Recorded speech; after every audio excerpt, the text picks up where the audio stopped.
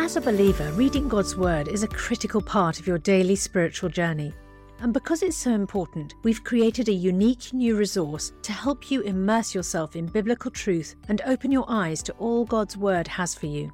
It's a free PDF download called The Word 1-to-1 that takes you on a guided journey through John chapter 1. With biblical text and short commentary, each page provides insights that will strengthen your faith in an easy-to-read guided format. There's truly no other resource like this. Download your free PDF copy today at premierinsight.org/resources. That's premierinsight.org/resources.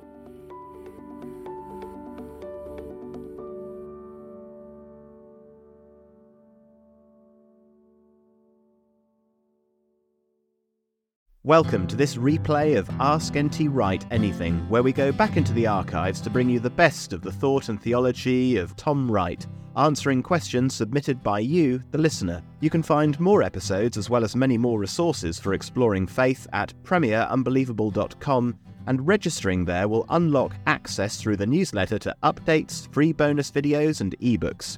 That's premierunbelievable.com. And now for today's replay of Ask N.T. Wright Anything. Welcome back to this week's edition of the show. Always a pleasure to sit down with Tom, even if we are divided by a computer screen at the moment in these episodes, but still lots of good knowledge and wisdom and insight that we're able to bring your way across all sorts of different questions that come in. Remember, all of the questions that get asked of Tom are because people have subscribed to our newsletter and are then able to send their questions in.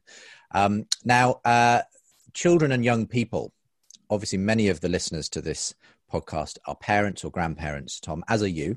Tell us a little bit about your family in that respect. How many children do you have? How many grandchildren? And what's the difference between being a parent and a grandparent?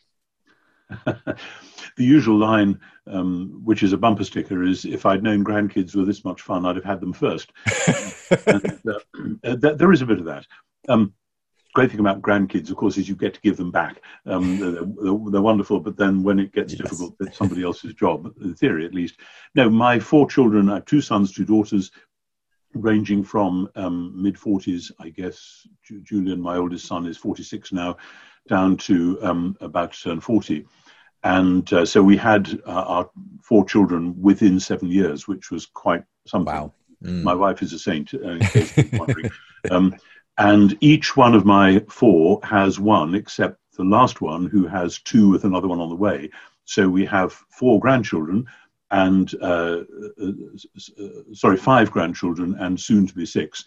There was some debate among the grandchildren as to what sex they wanted the new one to be, because we had 2 grandsons and 2 granddaughters and then one other grandson. And so was this going to tilt the balance dramatically, or was it going to be, and it turns out it's going to be another boy. And I've actually got an in vitro photograph of him sitting just beside the camera here. Oh, lovely. Which helps me as I pray for this little as yet unborn child morning by morning. We've had an interesting time family-wise. It's not been entirely easy. We've moved house a lot. They've moved schools. They've done this. They've done that. We've had illness. We've had different challenges, but here we still are. Absolutely. Well, we're not claiming, again, with this caveat, to be specialists in child psychology or youth work, but we're going to simply be drawing on your own common sense and experience, Tom, of as we look at some of these questions, both from parents with tricky questions that their young children have been asking them, and generally on the principles of parenting as well and how that relates to Scripture. So why don't we start with some tricky theological questions? And I often find the hardest questions come from children, because you can't get away with the theological fudging you sometimes get away with an adult, don't you? But look, here's a great question from Will in Virginia. It says, I have a 3-year-old son who's been asking difficult questions lately. Why did God make mosquitoes? Why did God make ouches? First, do you think it's responsible to say that all pain is a result of the fall? I used to think so, but now I'm not so sure. Could Adam have stubbed his finger in the Garden of Eden? Did Eve get bitten by mosquitoes? If Adam went swimming, was he in danger of getting bitten by a shark? I'd like to have a well thought through answer to his questions. Any resources would be helpful as well. And he's also been asking questions like, why did God make the virus? Why did God make some people with no homes? He's basically asking, why is there suffering in the world? How do you talk to a toddler, though, about these issues? Asks Will. It's very interesting where these questions come from, and they're great questions. Of course they are. But I think with these and with a lot of other questions that adults ask as well, there is a sense in the modern Western world that we have got used to such a comfortable lifestyle where basically things work. You can drive a car down the street, you can go shopping, you can do this, you can do that, you can have a quote, normal life in a way that would have been absolutely unthinkable 200 years ago in the Western world, and is still unthinkable to the majority of the population of the world right now today, where things are tough and bad things do happen all the time, etc., etc. And I think we have got used to this idea of the world being basically a comfortable place. And then if Aunt Jane gets cancer when she's only 50, then how terrible and how shocking, and how could God allow that? If you go back in history, the early church fathers knew perfectly well that most people died between the ages of, 20 and 40, and that there were horrible sufferings and earthquakes and so on. And I think we have to distance ourselves from this bubble that we've lived in the last 200 years in the Western world, which is basically the world is a nice place, and oh dear, there's one or two nasty things about it, and get back to the idea, which is a much more robustly realistic idea, that when we're talking about God making a good world, this doesn't mean it was totally perfect in all respects and then went horribly wrong, though there is a sense in which there is some truth in that, but that God's plan was for a project, that this was the start, and God commissions human beings to take his project forwards and to make his world the place he wants it to be, which it wasn't yet. That plan gets aborted because of human sin, so that instead of the world going in the direction that God wants and moving towards the completion of his purpose, a world in which the glory of God will fill heaven and earth together as the waters cover the sea, as the prophets and the Psalms say. Instead of that, the things that needed sorting out in the world, many of them have not been sorted out and have got worse. So somehow to talk about God's original creation as the beginning of a good project with humans as the people who are supposed to be helping bring it to where God wanted it to be, and that going wrong means that there's all sorts of stuff which needs to be sorted out. This raises big questions about God. Fine, let's have those big questions, because the older I get and the more I study theology and the Bible and so on, the more I'm convinced that we learn about who God is by looking at Jesus. And Jesus is not somebody who simply walks through creating a perfect world in all directions, but one who comes and shares the pain and sorrow of the world in order thereby to bring about God's eventual purpose of new creation. So even questions about Genesis, I want to say sooner or later, we've got to bring them back to the Jesus question. What we learn about God by looking at Jesus and thinking, if this is what God incarnate looks like, what does that tell us about God's original purpose? That's tough, but I think actually children might be more up for that than some adults. Well, perhaps, but I still feel like that answer is the answer you would potentially give an adult Christian. Now, if it is your 6-year-old grandchild asking you just one of these questions, why did God make mosquitoes? What would you say, Tom, to your 6-year-old grandchild? I would say God made an extraordinary world in which there is an amazing food chain where different animals eat other animals and where big fish eat little fish and whatever it is, but that God seems, from the glimpses we have, to have wanted this world to be changed and transformed into the perfect world that he had in mind. This is the language of project. I think even small children can get hold of that this was the beginning of something, with humans being told, please will you help me do this? That's a very profound thing, but I think a child can get hold of the idea of adults wanting to do something and saying to the child, I need your help to do this. We can get on with that. And if the child says, no, I can't do that, then things that ought to happen don't happen. Whether that solves mosquitoes or even wasps or whatever, that's a very different story. And I know that gets worse. Those questions get worse when there are some creatures whose whole existence seems to be all about getting inside other creatures and eating them from the inside and horrible stuff like that. I don't know that we can get too far with that.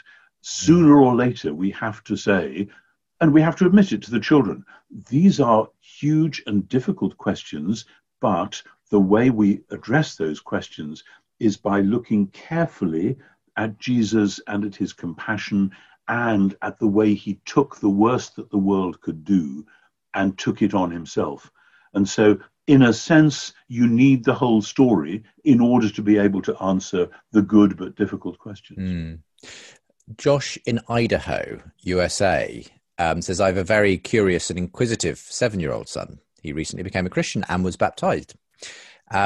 He's got many very good questions on heaven and hell that I've been having a difficult time answering. How would you suggest explaining the difficult questions of the afterlife to a 7-year-old, such as, did God create hell? Where exactly is heaven? Did so-and-so go to heaven when they died? Do you have any recommended resources again on that? Now we've covered these issues obviously in previous podcasts, Tom, heaven and hell, and you know, we've gone some nuance and detail on that. But again, it's about what do we say to the 7-year-old? And I'm a father of 4, and my youngest, my 5-year-old, he's full of questions at the moment. Whenever we have a bedtime prayer, he wants to know where is Jesus right now. He's fascinated by this. I've tried to get across the idea that Jesus was both born as a child, but Jesus also pre-existed being born as a child. And he's got all these, his other question the other night was Jesus lonely before he got born? And I then tried to explain the concept of the Trinity, which was, I'm not sure how well I did, but these are the things. It's kids have the natural questions that come, and well, let's answer Josh's questions rather than my ones. But what do you say in this instance to a child asking very obvious, very, you know, questions that need to be answered about heaven and hell, very literal in a sense? Did God create hell? Where's heaven? This is to the friend in Idaho who was asking these. I'm not sure if was it he or she Josh, has read my book Surprised by Hope, but that is where I've set out what the Bible actually teaches in relation to these issues. And I know that in many parts of America, and perhaps this is true in Idaho, heaven and hell are absolutely the fixed things that Christians talk about. And the only reason for existing and for being a Christian is to go to heaven rather than to go to hell.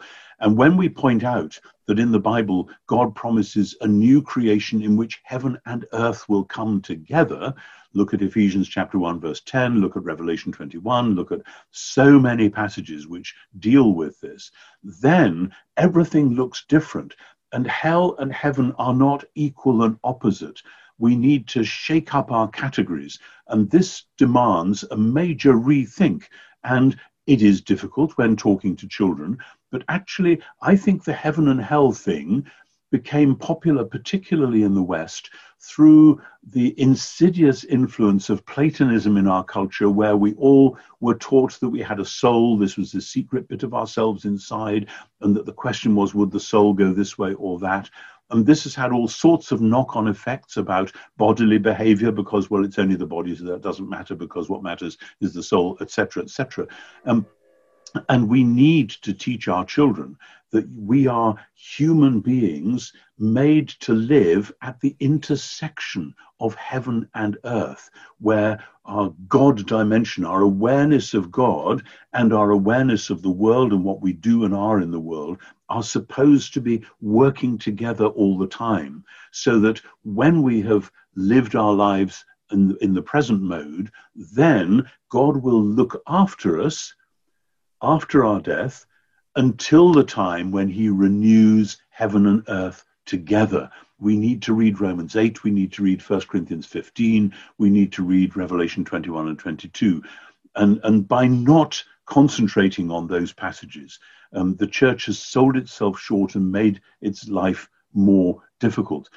I have a friend who, when his children were young and he was trying to explain these things to them, fastened on to the bit in Revelation 21 when it says that God will wipe away all tears from their eyes. And he would say I remember to his daughter when she was, 4 or 5, that one day God will remake the world so that there will be no tears. And every 4 or 5-year-old knows about tears. And this little girl, bless her, would then ask her questions in terms of, Daddy, when we get to the no tears place. I really like that. A way for a child to say, this will be a place when nobody weeps because everything is okay, everything's happy. There's no more pain or sorrow anymore. And so that's very like an existential way of saying God will make a new world and it'll be wonderful. And it'll be like this world, only more so. It'll be, that is physical and solid and exciting and dramatic and musical and beautiful, only in ways that at the moment we can only just begin to imagine. And I've heard you say this before, actually, and I think it's really helpful. And funnily enough, we've had very similar questions to these from our youngest. And again, it's our youngest who seems to have the most questions at the moment. And I'll admit this, we haven't really talked about hell at this point. It hasn't come up. It's not a sort of something that's in their consciousness at this point. But there's certainly the idea of what happens to people when they die is a frequent question. And I've said, well, we believe that if someone trusts in Jesus, they're with Jesus, and then so where are they now? Well, and then I've moved on to talking about, well, we believe actually there'll be a day when this whole world is made new. And now our 5-year-old piped up the other day with saying, oh, I'm really looking forward to the day when Jesus makes everything new again. And I thought, okay, well, great. Now, I don't know if that means they're thinking, can't wait till my toys are made new again or something like that. Who knows how that's being interpreted in a 5-year-old sort of mind. But I suppose we've consciously tried as parents to not steer the children away from a sort of very traditional, let's say, view of heaven is up there, we're down here, and Auntie Maud's looking down on us right now. And try and give them a vision of this idea of a world to come where, as you said, there will be no more tears and so on. And it seems to be going in at some level. But very often I think if the adults don't really have a good idea of what that might be, it's going to be very hard to convey it to children, isn't it? Absolutely. If the adults are still thinking in terms of a Platonic vision of souls going to heaven or possibly going to hell, which we get from Dante, we get from Michelangelo, we get from 1,000 sources over the last 500 years, particularly in Western church history, then if the adults don't get it, the biblical vision, then it's going to be very hard for the children to get it.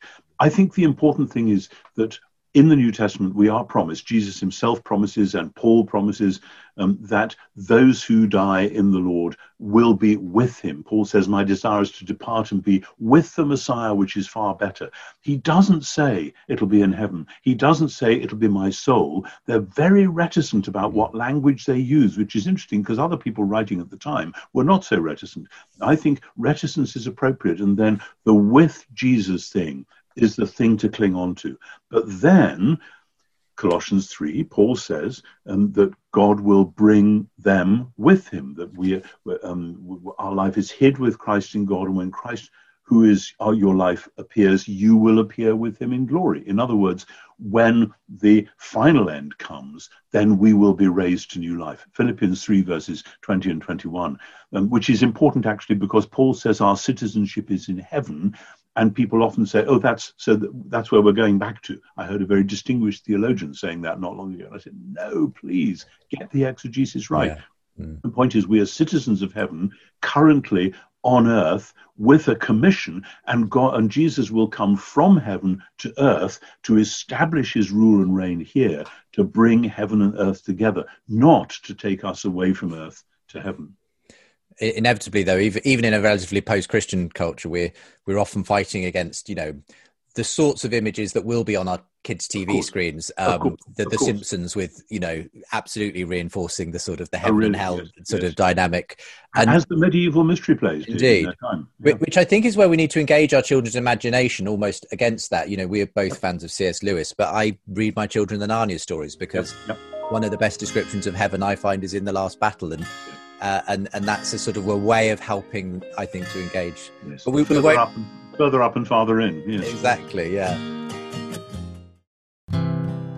Before we rejoin the rest of today's podcast, I have a very special offer for you to help you have an even more meaningful spiritual experience this Easter. As you know, N.T. Wright is without doubt one of the greatest Christian thinkers and apologists of our time, and some of Tom Wright's answers to questions about Jesus' death, resurrection and return are some of the most poignant and thought-provoking. That's why we've created a brand new downloadable devotional resource that's perfect for the Easter season, featuring these questions and Tom's answers. This 5-day devotional journey titled Jesus' Death, Resurrection and Return is only available to friends like you as our thanks for your gift today. And remember, your support is truly critical to help keep resources and podcasts like Ask NT Wright Anything and Unbelievable going strong, because this ministry is completely funded by friends like you. So please give the very best gift you can and make sure to download your copy of Jesus' Death, Resurrection and Return devotional at premierinsight.org/NT Wright. That's premierinsight.org/NT Wright. Thank you.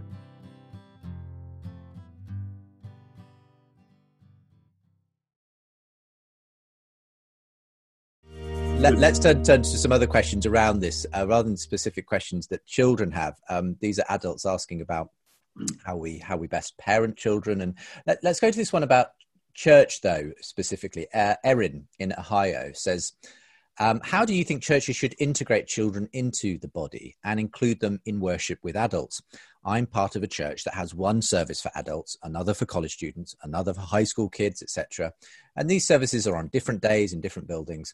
As a mum of 3 young children, aged 6 and younger, it seems wrong, even unbiblical, that in this church, my children and I will never worship together. Do you see a place for children during church services? Should young children attend a Sunday school type class while the pastor preaches, etc.?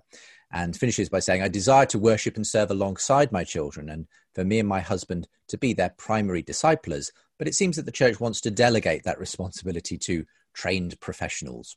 Yeah. I resonate with this very strongly. When our first child was born, I reacted very badly to the idea that when we came to church, he would be off in a different space and we would be in church. I wanted him there for us to be together precisely as a family. Now, of course, with a small child, they cry, they disturb people. Some churches are very happy that that should be the case. Others find it very intrusive, and it depends on the acoustics of the church and so on. And certainly if you've got crying babies around when somebody's trying to preach a sermon, that is very, very difficult. I still recall 1 or 2 services from the days of my youth when I badly wanted to listen to a very important sermon and somebody just wasn't controlling their child sufficiently. And I would always now take a child out if it's crying for perfectly good reasons. If it's just being naughty, then maybe it needs to learn and come back in, whatever. Once we had got to the point of having 4 children, I was very happy that somebody else would look after them for part, at least, of the service, so that we could actually listen to the sermon, etc. And so I think however much one wants to be together, and ideally in a healthy church community, there ought to be a time of all worshipping together, not just 2 minutes at the beginning and 2 minutes at the end, but a good solid block of time, which then can be differentiated. And different churches will have different ways of doing that. I remember Sam Wells, who's now vicar of St. Martin in the Fields in London, saying that when he was in a parish in, I think, Norfolk, at one point it got to the stage where, for various reasons, they had significantly more children in church than older people. And so they reversed the normal pattern. And at a certain point in the worship, the older people would go out to their class and the children would remain, and the service was run as a children's service. And then at a certain point, the adults would come back in and tell the children what they'd been doing, and all the children would say, "Ah." And just completely reversing the normal thing. And that has a very powerful appeal to me too. Yes. But I think one has to be creative. And the idea of different days and different buildings for different groups, that really worries me, because it goes with the over specialization. Back to a previous podcast that we did. there are many churches today which, in order to be an effective church plant, have started off with people inviting people who are very similar to them socio-culturally and ethnically and so on. And then you get churches of the like-minded who are all doing the same thing at the same time. And the whole point of the church is that this should be a richly mixed human community. And one of the great delights of my time as Bishop of Durham was when we had a pilgrimage to Holy Island. We went on buses, but then we got out and we walked across the sands, and we had the local television cameras there.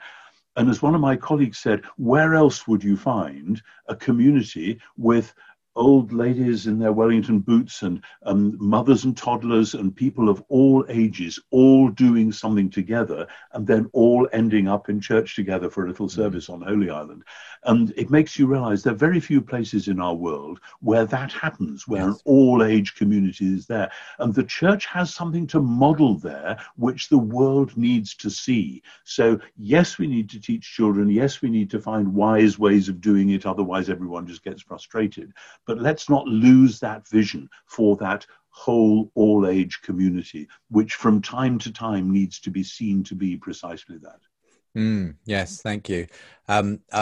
We've always felt that as well. I mean, honestly, in our church community, one of the wonderful things is to see a 90-year-old next to a 6-year-old and them talking, and it's just so refreshing to see that. And as you say, very few places you actually see that happening. Exactly. Where else in the world? Yeah. Well, let's go to another question. This is one from Will in Australia. And it's sort of, how much do you censor the Bible for young children? So Will wants to say, what are some strategies for teaching kids about the Bible? I find it difficult to read many passages in the Bible to my preschoolers because they involve violence, sometimes even commanded by God, child sacrifice, destruction of Israel, hell, Roman torture, the wrath of the Lamb. Typically, I'd wait until they're much older to expose them to movies with this kind of content, but I'd like to be able to share with them the gospel message earlier in their life.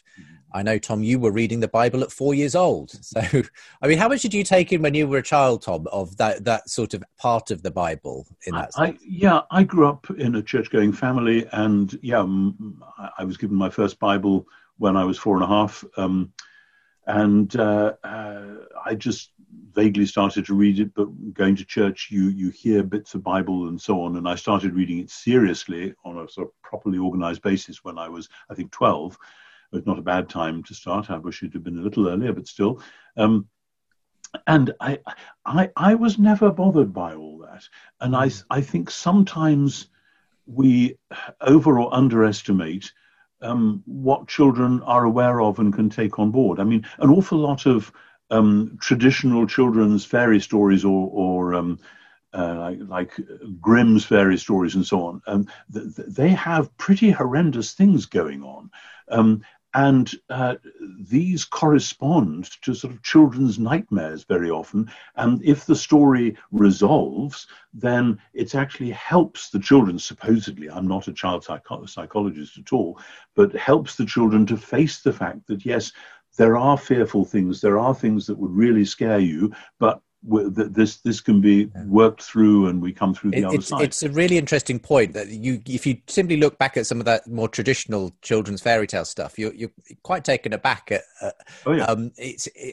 modern children's preschool stuff is far more sanitized these days, isn't it? Yes. I mean, Little Red Riding Hood and all that sort of thing. These are pretty horrendous. The grandmother who turns into the Wicked Wolf and so on.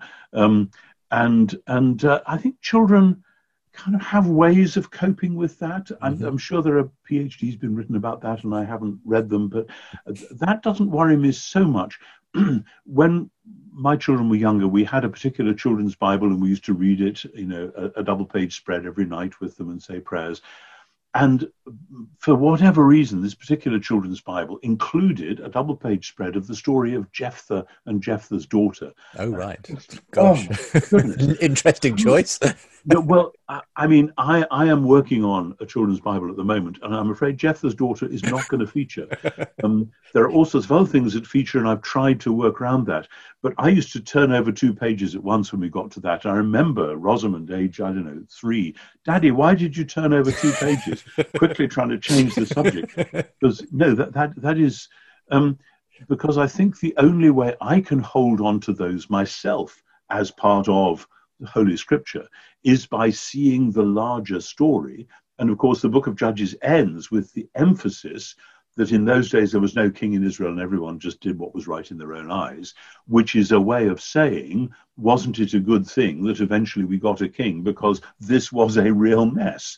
But of course, the stories of David and Solomon are not exactly clean and straightforward, and so on and so on. And I think part of the point of all that, over against, again, a lot of sanitized Western theology, part of the point is to say that life is messy. It has mosquitoes, it has violence, it has bullies, it has bad people rampaging.